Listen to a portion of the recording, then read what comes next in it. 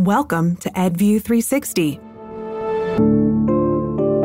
Having been an English learner myself, I go back and think about how difficult English is. The good is that there are skills that are transferred from one's native language to English. But at the same time, there's a lot of skills that don't transfer. And if they do transfer, they transfer incorrectly. Teachers of English learners must be masterful. They must understand how language works. We cannot leave it up to chance, and we cannot leave it to the child inferring how English works, because it probably will not happen. You just heard reading consultant, award-winning educator, and letters instructor, Dr. Antonio Fierro. Dr. Fierro is our guest today on EdView 360. Here's your host, Pam Austin. This is Pam Austin. Welcome back to the EdView 360 podcast series. We are so excited to have you back with us. I'm conducting today's podcast from my native New Orleans, channeling the heart of Voyager Opus Learning in Dallas, Texas. Today, we are honored to have with us Dr. Antonio Fierro, reading consultant, award-winning educator, and letters instructor. Welcome, Antonio. Thank you, Pam. How much do I owe you for that introduction? That's like super cool. Free of charge. It's just All because right. I like you. We are very pleased to have you with us today. You know, I have to let the audience know that I've crossed paths with Dr. Fierro on many occasions. I've had the pleasure of being on the receiving end of Antonio's personal expertise and been privy to the impact of his work as a consultant for letters with teachers in many schools across our great country here. You know, I understand that you have a great story to tell that tells us how you became involved in education. Can you share? Yeah. Thank you, Pam. I'd love to share my story. I would have never dreamed that I'd be doing this 25 years ago by any means.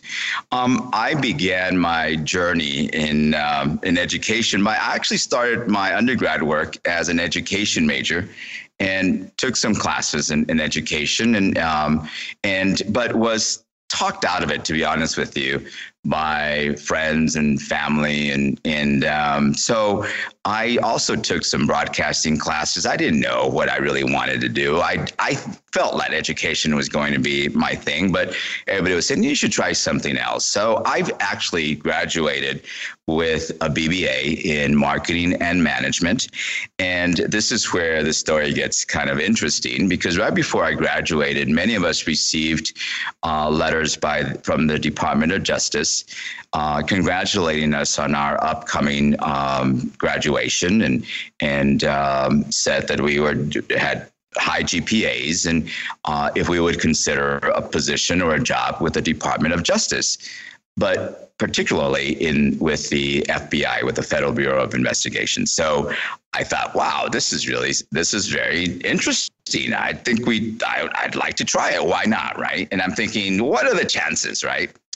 I went in and I interviewed as a special agent / linguist, and that's what they called us at the time, which meant that we went in as an agent speaking another language, and mine, of course, being Spanish.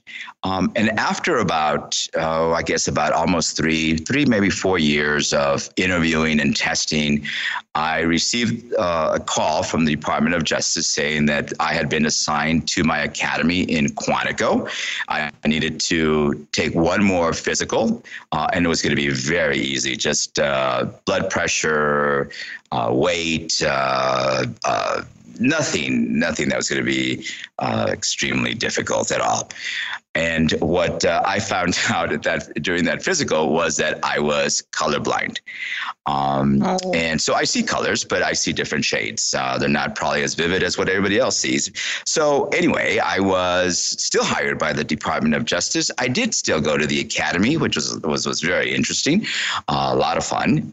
But I was assigned I had a choice of the CIA, Secret Service, or Bureau of Prisons. And they all sounded kind of scary, right? So I did, though, I ended up with the Bureau of Prisons. And so I was hired by them. Or went with the Bureau of Prisons. I was a correctional officer for 6 months because we all had to do training. So we knew how to defend ourselves. We knew how to manage the prison. But my assignment was not as a correctional officer, but I was in human resources. So worked in the business office. And one day the warden came up to me and said, Officer Fierro, I was looking at your transcripts, and I guess I had submitted them at some time, and see that you have education courses under your belt. And I said, yes, sir, I do. And he asked if I would consider becoming a substitute teacher because the prison teacher was going to go out on maternity leave. So I said, well, why not? And in the federal system, I think it's a policy that, not a law, I think it's policy that if the inmate comes in to the prison system without a high school diploma, he or she has to leave with a GED. And that's the real challenge. So I started teaching GED classes, but how can you teach how to take those tests, or the content that's going to be presented, or it's going to be part of the test, if the inmate cannot read? And that was that was it. That was my calling. I knew at that point in time that I wanted to be a teacher. I was going to be a teacher. I told all my friends, my family, that I was going to go back to school and become a teacher. They thought I had lost it because here I was, a federal officer with the Department of Justice in a good position that would allow me to move anywhere within the department. But I went back to school. I did get my teaching credentials. Now, I must say that at this point in time that my teacher prep program dealt entirely with whole language methodology or whole language philosophy, which was, there was a whole language philosophy. There's nothing explicit about it. No. So, but anyway, so that was my training. I do remember, though, I have to share this story. I do remember one college professor, actually my supervising professor, who was watching us taking care of us as we were doing our field study. She threatened us. This professor threatened us and said, if I go into your classrooms and I see you conducting a phonics lesson, you will fail my class. So, yeah, right?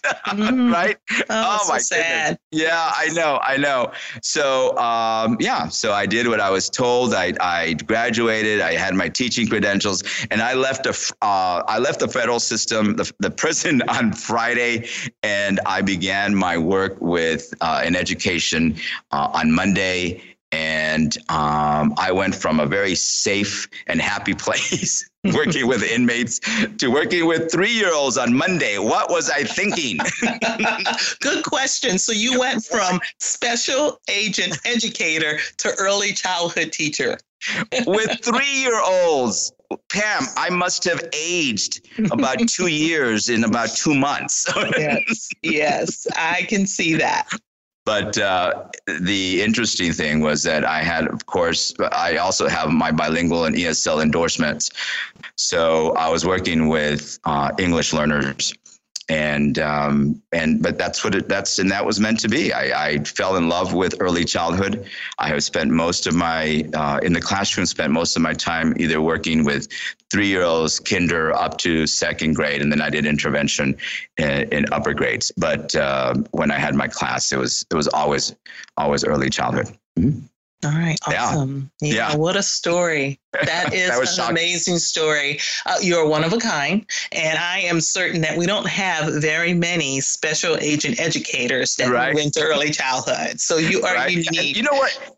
Actually, that first year that I was teaching 3-year-olds, there was a perp, as we call them. We had a man who walked into our school and stole a VCR. Can you believe that? I'm aging myself, right? Okay. A VCR. It was on a Friday afternoon. He runs out. I'm walking out of my room. My principal is yelling, "He stole our VCR!" And I ran after him and caught him. And so awesome. I had all this training. I still had all this training under my belt. So the police officers, when they got there, scolded me that was dangerous. And I told them, no, I knew what I was doing. If this would have happened, I would have done this, this, and this. And they asked, how did you know that? I said, well, I was a federal agent with the Department of Justice. And one of the officers said, do you want to work for the Dallas PD? They wanted to recruit you, right? I was awarded the Citizen of the Month and had lunch with the mayor. That is awesome. I love it. So, but instead of venturing into the Dallas PD, you became a letters trainer. Right. Tell me how that happened. Yeah. So I stayed in education, classroom teacher. I mean, that's the best. If anyone asks for advice, I say you have to stay in the classroom, be in the classroom as long as you can. And even if you step out of the classroom, you have to go back and teach what you are learning. And that's what I like to do as well. But so if I fast forward, I became a coordinator, a reading director, actually, for one of the education service centers in Texas. We were going through the Texas Reading Initiative, and we were receiving wonderful. Actually, the Texas Reading Initiative is the precursor to Reading First. So we had lots of fabulous training, and I was asked if I would train or teach the material that was reported by the National Reading Panel that talked about the importance of phonemic awareness, phonics, vocabulary, fluency, and text comprehension. We were having these academies. Would I help teach this material? I said yes. And they said, and we're going to make sure that you get the best kind of learning that's out there, all the trainers who were part of this cohort. And wouldn't you know it, I ran across this article titled Teaching Reading is Rocket Science. Mm-hmm. And it just made so much sense to me that I hadn't been properly prepared in my teacher prep program to understand the components of language. And I always question, tell me, I need to know all the steps, what goes into the teaching of reading. And when I started learning the material that was being presented through the Texas Reading Academies and the Texas Reading Initiative, they also brought researchers to help teach us. And wouldn't you know it, that this researcher who had authored Teaching Reading is Rocket Science, Dr. Louisa Moats, was one of our instructors. Yes. And it was fabulous. So I got to learn from her, from Dr. Roland Good, Dr. Sharon Vaughn, Dr. Adams. It was just amazing. And I followed Dr. Moats, and I became a groupie, not a stalker, but a groupie. And anytime she had any kind of sessions, any learning sessions, any kind of training, I was there. And she was just so open and so willing to help that she said, if you have any questions, she would address all of us. If any of you have any questions, please email me, please call me. And guess what? Of course, I was emailing her and calling her. And she was always so gracious and always responded and always took the time to teach me as well. And so I fast forward a few years later, and I learned a lot from her, from Dr. Carol Tolman, who was one of the original letters trainers as well, Judy Dotson, who else? And Whitney, Mary Dahlgren. Oh my gosh, so many of her colleagues who helped also steer me in the direction that I am now. And so fast forward just a tiny bit, she said, Antonio, why don't you join us? And I said no. I can't believe you said no. And I said no. Yes. And it was out of fear. And also I knew the caliber of the expertise of Louisa and Carol and Judy and Annie and Mary. And I'm wondering, how in the world can I ever get to that level? And I still don't consider myself being at that level. But boy, I have learned a lot from Louisa, from all of my colleagues. And here I am now, 12 years later. I love what I do. Why? Because we are teaching the components of language. How does reading occur? How does reading acquired? So, and over and over again, Pam, we all hear the same thing. Why didn't I learn this in college? Exactly. Well, because if you had a professor like I had a professor who said, I'll fail you if you see a phonics lesson. And I think that's probably now my last chapter of my career, that I want to do something for teacher prep programs. And I've been very lucky to have been part of the Letters Project that helped steer Mississippi to this incredible growth that was reported in November of 2019. That state of Mississippi saw the largest reading gains, and it was because of just the focus, the collaboration of many professionals. But I'll tell you what was the underlying fabric there. The underlying thread was the knowledge base that we taught from Letters, because Letters was very obvious, was very evident throughout their 6-year learning process. It took Mississippi 6 years. But anyway, here I am, and loving every minute of it. It feels like I don't go to work because I love what I teach.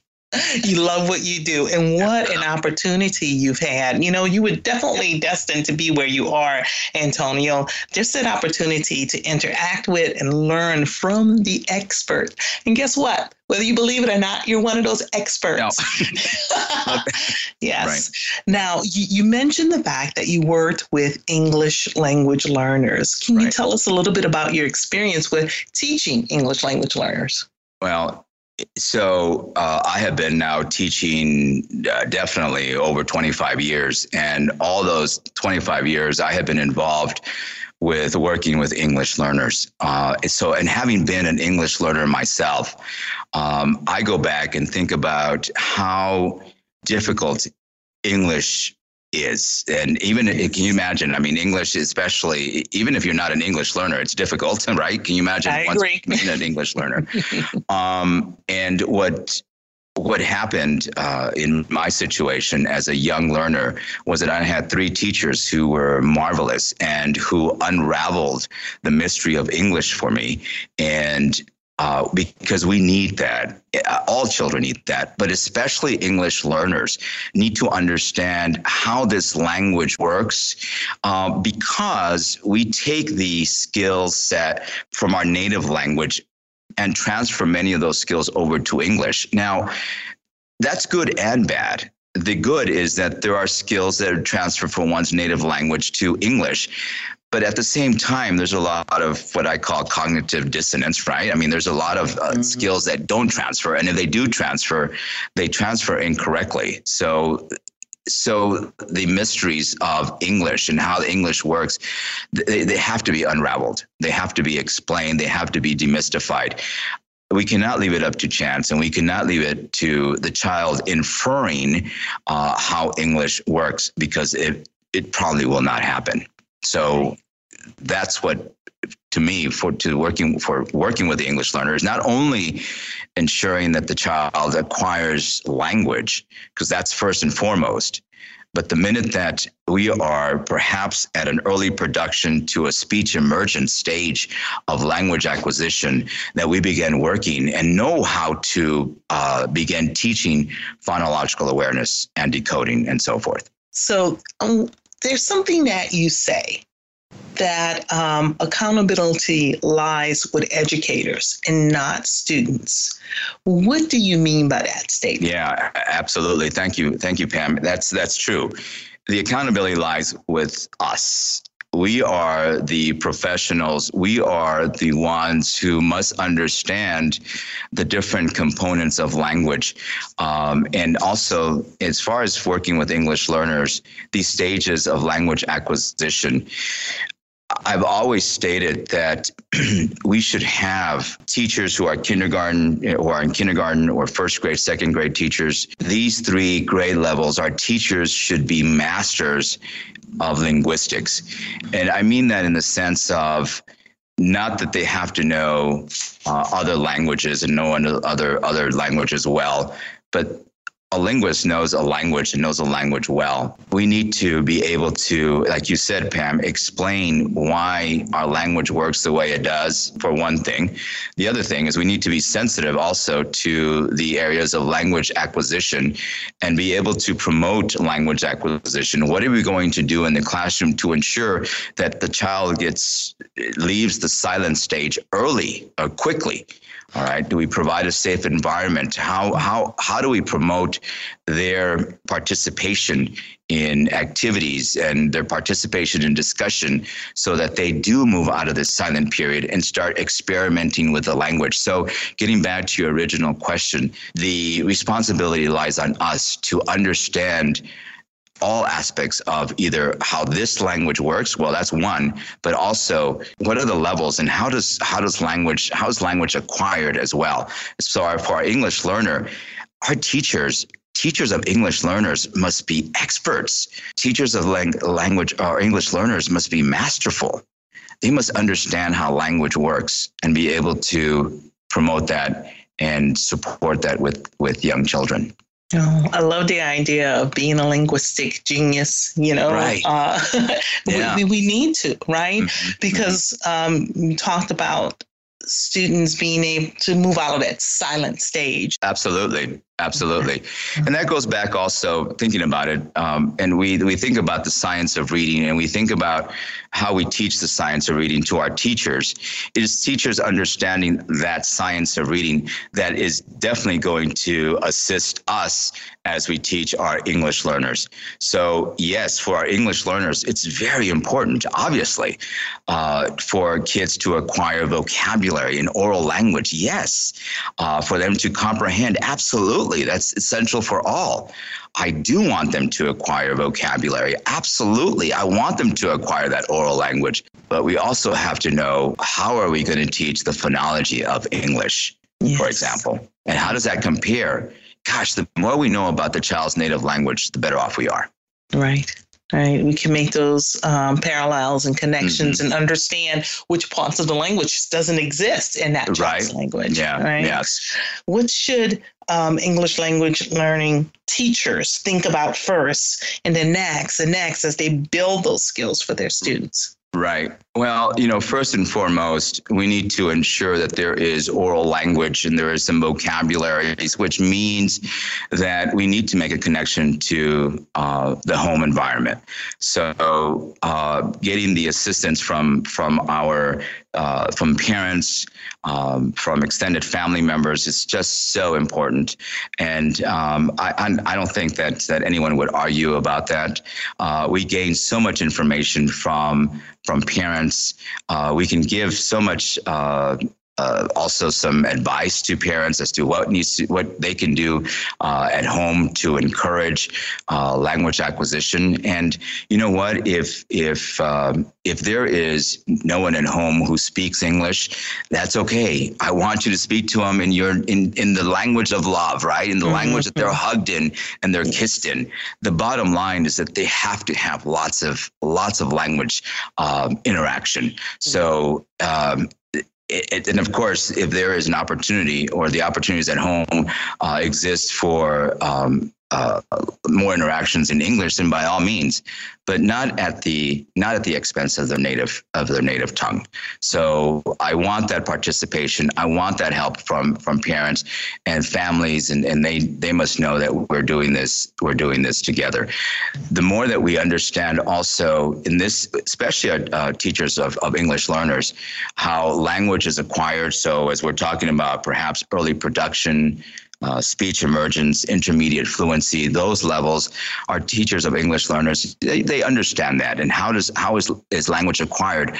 Unfortunately, Pam, here's my concern that the training that many of our teachers of English learners go through is still missing a lot of the science behind reading. And that's what concerns me, that we are still, yes, we are about language acquisition. Absolutely. We are about vocabulary development. No one's going to argue that. But what I see a lot in the colleges that are providing endorsements for teachers of English learners is that they're not diving deep enough into the science of reading. And that is a crucial component. And unfortunately, that still exists today, that we're just not prepared in the science of reading yet. And that is a very important component when we're talking about working with English learners. Right. So that means you still have your work cut out for you, huh, Antonio? And as much as I can absolutely, as well. Absolutely. Mm-hmm. Yeah. So we talked about teachers and educators and what they can do. What about district leaders? What can they do to help support the teachers of English language learners? How do we take care of the teachers? Yeah, and actually, so this is probably this is an answer that I would provide across the board, whether it's teachers of English learners or teachers of general population. We have administrators who many are not trained in the area of reading acquisition or language acquisition, and rightly so. I mean, we have many different fields or many different areas of interest that accompany our administrators. So I've always said, and this is where the dilemma arises, though, Pam, is that our administrators also need to be as well versed as our teachers when it comes to all these areas of language acquisition and particularly the science of reading. I have been a part of so many initiatives at state levels, district levels, and they start falling apart because our administrators we have not shared the information with administrators that we've shared with teachers. Now, I realize that our school, our district administrators have a lot of responsibilities and have many things on their plate. But I think that providing the support is going to be absolutely essential from the lens of they know what to look for. They know how to provide additional feedback. But if they themselves do not understand how language is acquired or the science of reading, they do not know what to look for. My ongoing concern and probably even gripe is that, again, going back to just like our teacher prep programs, when our administrators go back for their certification to become school administrators, that there has to be a heavier load, a heavier focus in their content area on these areas that are so essential. Again, this reading and again, language acquisition. So, and unfortunately, I can tell you that most of the principal certification programs have maybe one class that has to do with content, and everything else has to do with law. Everything else has to do with climate. And I get that. I understand that. But if we have administrators coming into positions without the background, then they cannot provide the support. Right. I wish we could do a better job. And let me tell you, I'm not throwing them under the bus. I realize how much work they have to do. I realize that. And I was a district administrator as well. And it's so easy. It's so easy to lose focus. But if you do not have that, if you do not own the background knowledge, it's going to be very difficult. Well, there's truth in a statement that knowledge is power. Absolutely, isn't it? And yes, absolutely. And and you know what, Pam? I am working in New Mexico, just a few minutes away from my home. I live in Texas, but Southwest Texas, and I am in Gadsden. And I'm at the Gadsden Independent School District, and I had 2 days worth of teaching administrators last week. And let me tell you, it was just amazing. And they said, no, I don't go too much into systems. Yes. I know what I have in my district, and I know what I have in my school, and I know about the data banks and so forth. Teach us content. I was so impressed that I had administrators, a room full of administrators who wanted content.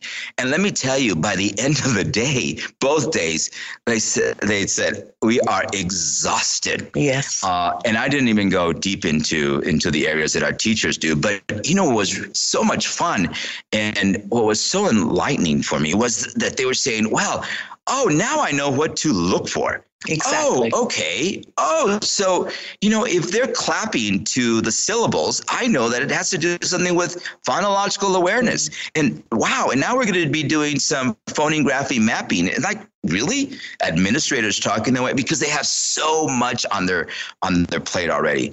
But I applaud, and I applauded them. And absolutely, I think this is the issue. The same. We probably have the same type of outcome across the district or across the country, really. Having administrators not learn deep content, but content that will help support not only our teachers of English learners, but all teachers. All right. We've been chatting for a while, but I've got one more question for you. Okay. All right. Now, finally, if you could wave a magic wand, just picture yourself with that wand in your hand, Antonio. And if you could change anything in the world of education, what would you change and why? Oh, I think that magic wand is starting to already work. And I'll tell you why. Okay. Because there is this huge push and interest now pertaining to the science of reading. All right, which is something that we had tried. What was it? 10 years ago? 20, almost 20 years ago, when we were dealing with the national reading or reading first at the national level. It's the same thing, but I just feel a very different sense of energy this time around. That it's sticking, and we came. My colleagues and I, with the teaching of the language essentials that are presented in letters, I think we have definitely added to that energy, added to that enthusiasm. So the magic wand is already being waved, because now I see that people are starting to understand. Our field is finally starting to understand what the science of reading is all about. And here it is, Pam. The science of reading is evidence that we have acquired over the last almost 50 years using gold standard methodologies, having to do with reading acquisition, reading instruction. That is wonderful. The science of reading is evidence. It's not philosophy. Mm-hmm. It's not belief. It's not an opinion. It's looking at what we know works.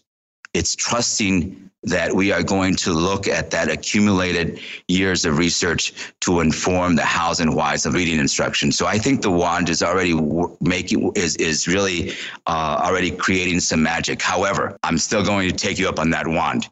If there is anything that I would change in the field of education to enhance, to inform, to get behind the science of reading, to do away with opinions and philosophies and beliefs, I would wave it across every I would ensure that every teacher preparation program across the country, at universities and colleges across the country, began teaching the evidence behind the science of reading.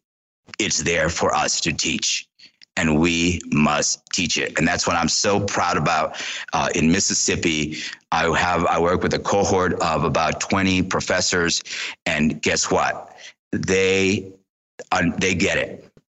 They get the science of reading. It just fabulous is that here I have university professors who say, Antonio, come in and let me watch you teach my students and let me learn from you.